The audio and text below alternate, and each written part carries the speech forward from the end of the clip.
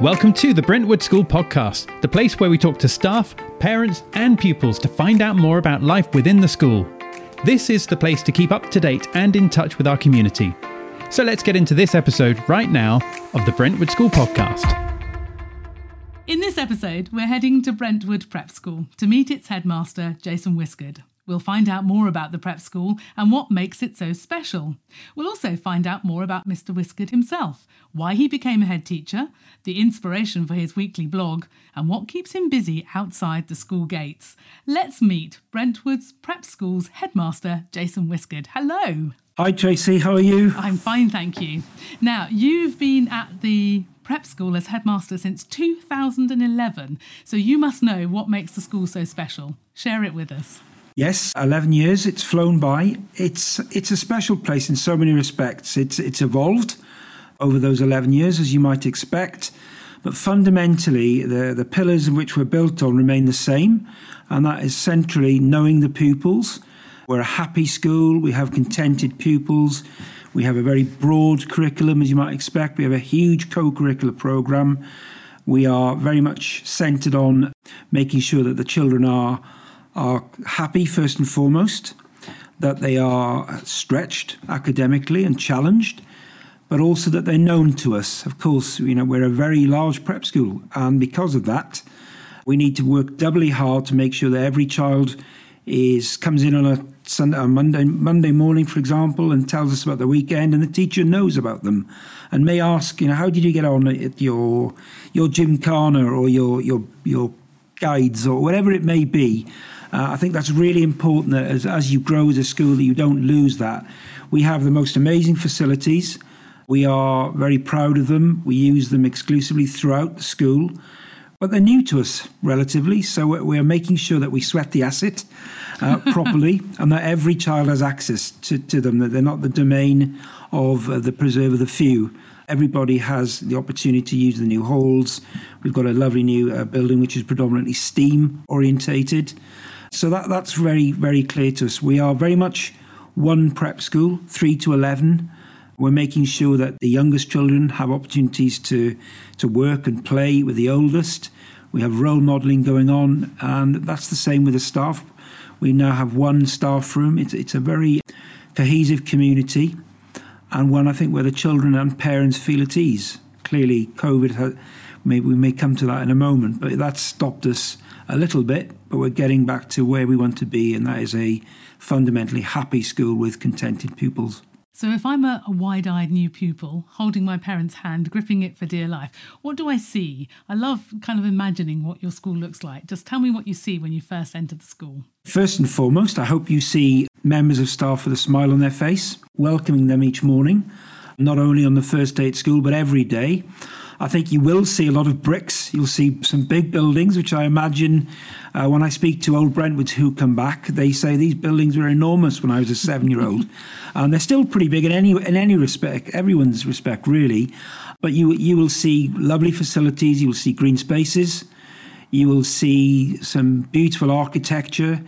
But most of all, I think you'll see people with smiles on their faces welcoming you to the start of your new school or your school day. So out and about, do you talk about your grounds? Tell me more about that. I always like to hear about the greenery. What have you got outside? The school has a road dividing the senior school and the prep school.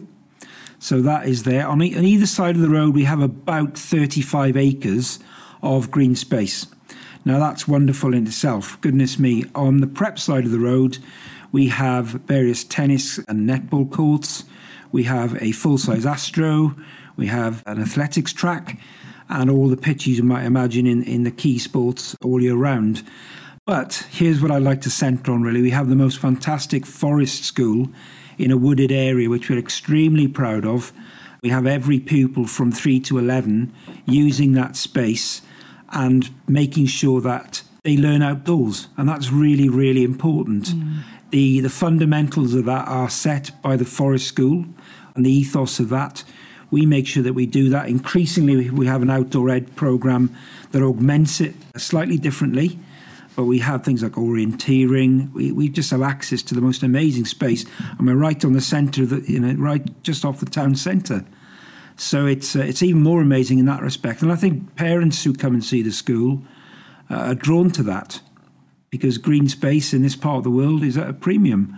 And we make sure that we use it as a learning resource and an asset that we use day in, day out, not just when the sun is shining.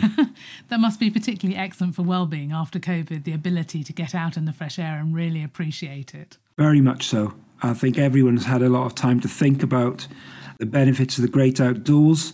We'd started this process of forest school with our youngest pupils quite a little while ago now. So, we got to thinking, well, if you're a 7-year-old leaving year 2 in July, what's really changed the same 7-year-old starting in year 3 in September? That was the line at which we stopped forest school. So we thought, hang on, that's just ridiculous. So we were able to tap into some fantastic teachers and these wonderful resources. And yes, there's no doubt the benefit of being outdoors, being active, tapping into nature. I do my weekly blog. We might talk about that a bit later on. And one of the blogs I did, the best things in life are free. You've just got to listen and watch and look out for these things. They're right here at Brentwood School for the pupils. Now, as headmaster, what motivates you? What makes you tick? What makes your day worthwhile? Every day is different. That's an old adage, but it's completely true. We have a lot of moving parts. So I get up in the morning with a set plan. I know these things have to be achieved, but that's not often the case. Days are different, and I enjoy that. I've been a headmaster for 15 years, so you have to be motivated in that respect. I think I enjoy meeting the people every day. My days are busy. I make sure that I'm visible. I make sure that the pupils have access to me. And in terms of getting me out of bed in the morning, I see an early start. I like to work hard. I like to set the tone in that respect for everybody. But at the same time, understanding that, set plans mean one thing and the reality of a working day at a busy school can be quite different. But I think that's an enjoyable part of the job. If you were to imagine someone, commuting every day to the same office for 30, 40 years, I don't think they'd have the same experience. That's something that has changed, isn't it? The visibility of headmasters, certainly in my day, and I'm showing my age here, a headmaster was only to be sent to.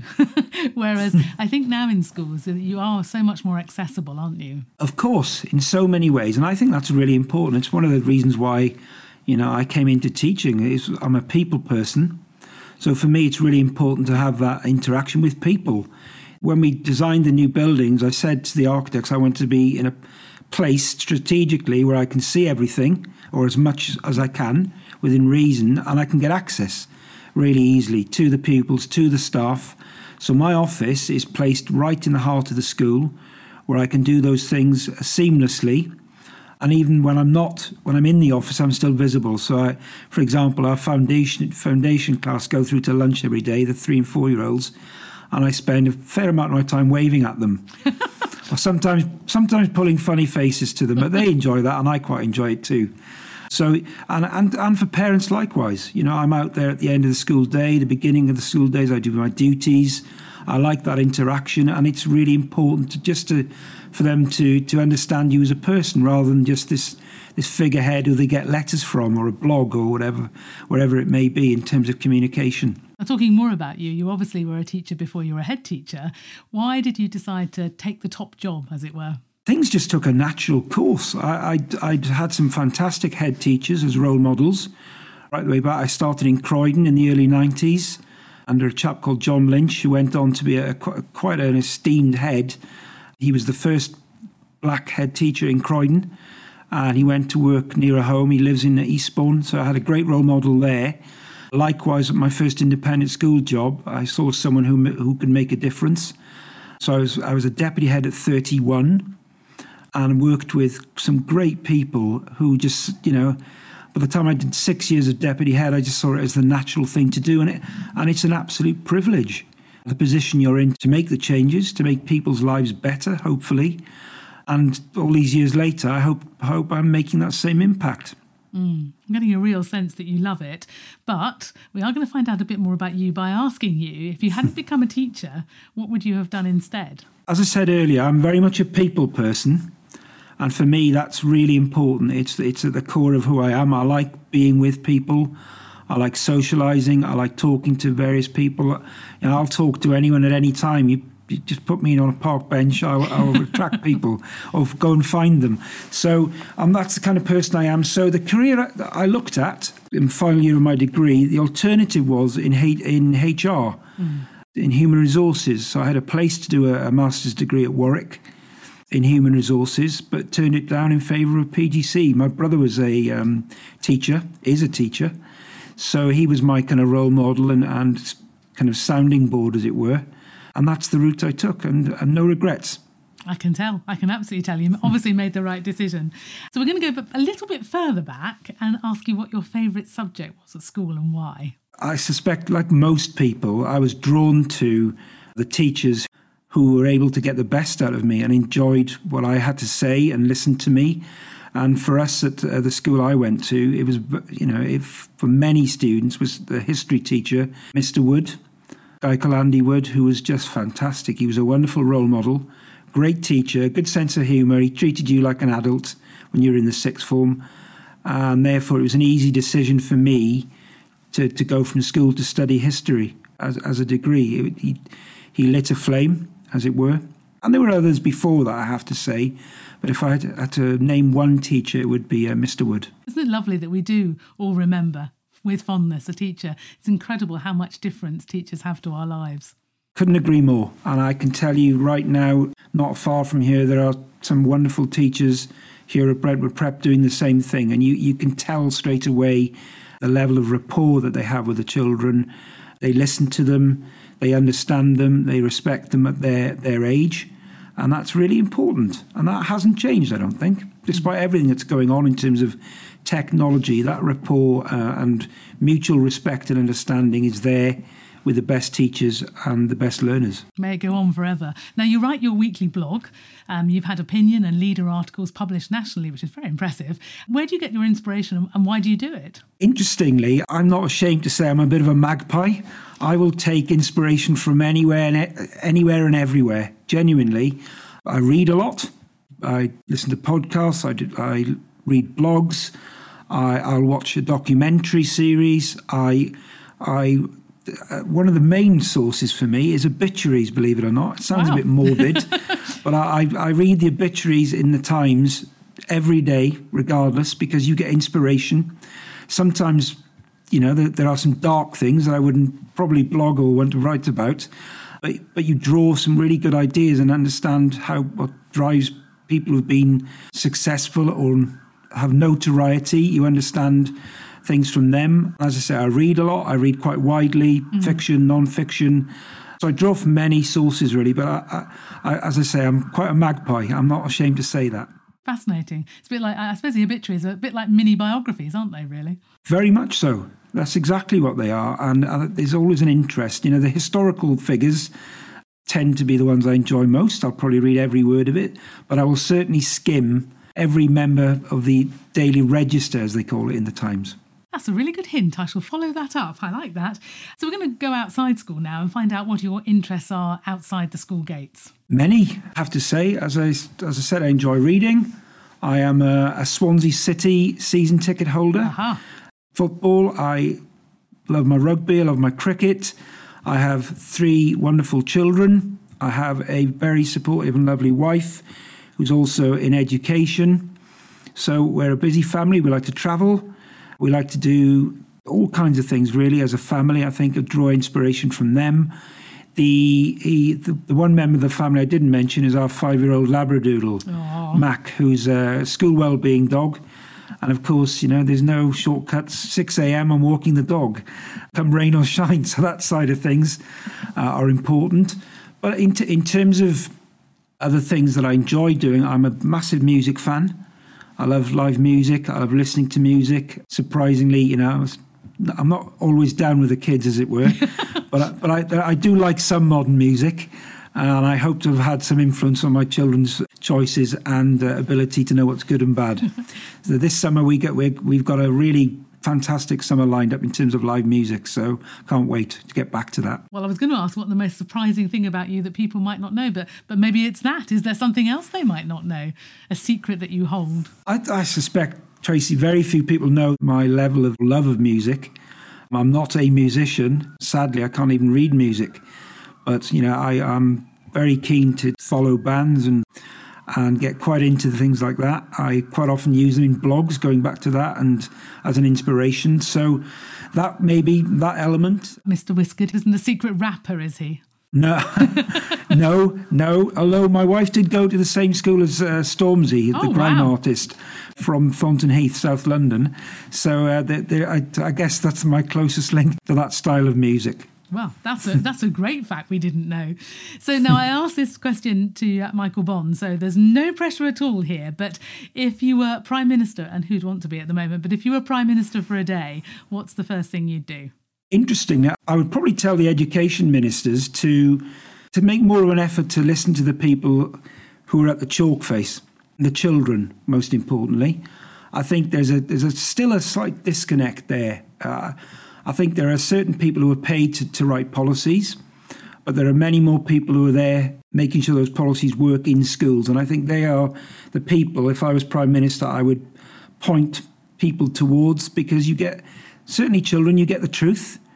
You get what life is like to be a learner in 2022, all the anxieties, the realities, the pressures, and hopefully the benefits. So that's one thing I would do. Well, that's wonderful. Now, I do believe that we are going to hear from some of your children, your pupils, who have some questions for you. So we'll Indeed, they are lined up right next door and keen to come in.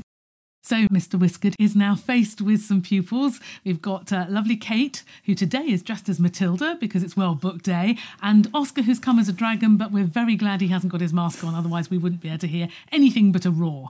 So I am going to hand over to Mr. Whiskered, who is going to be, you're going to be challenged by your pupils. So if you want to ask either Oscar or Kate to ask you a question. Oscar, I believe you've got a question for me. So what is it? Yeah, I was going to ask you, what school did you go to as a child and what was your favourite subject? Right. I went to a small primary school in Wales called Llandovery Primary. And for my secondary school, I went to Llandovery College, which is a 11 to 18, or now it's now a 3 to 18 boarding and day school. Not dissimilar to this, but much, much smaller.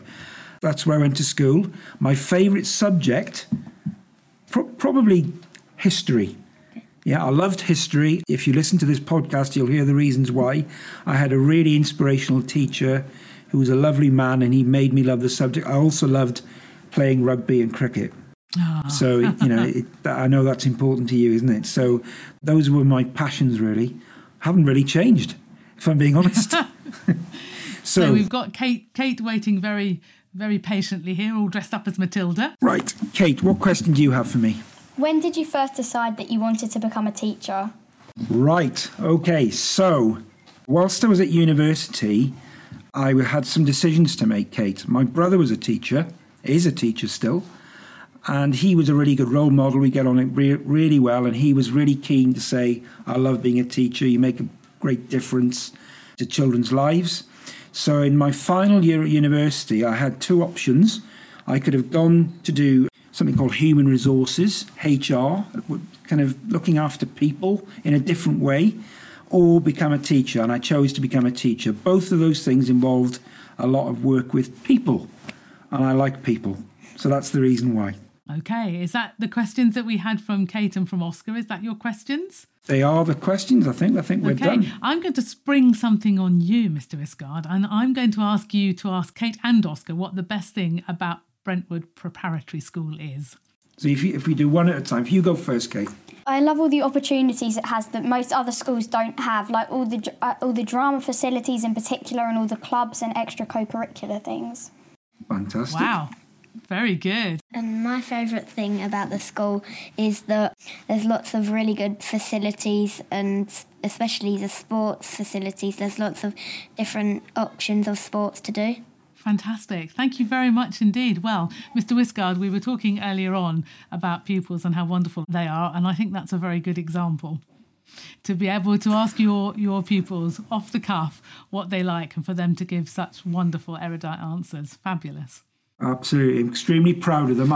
Genuinely, that wasn't rehearsed, people. That was off the cuff. I hope you could ask any of the children. They give you an honest answer. I'd hope it's an answer which kind of exemplifies the kind of school we are. And I think both of them did extremely well there. Well, it was wonderful to speak to you today. Thank you to Oscar and thank you to Kate and thank you to you, Mr. Whiskered. It's been a very, very interesting podcast today. Thank you very much, Tracy. It's been a pleasure. That's it for this episode, and thank you for listening. To find out more, check out the school website, brentwoodschool.co.uk.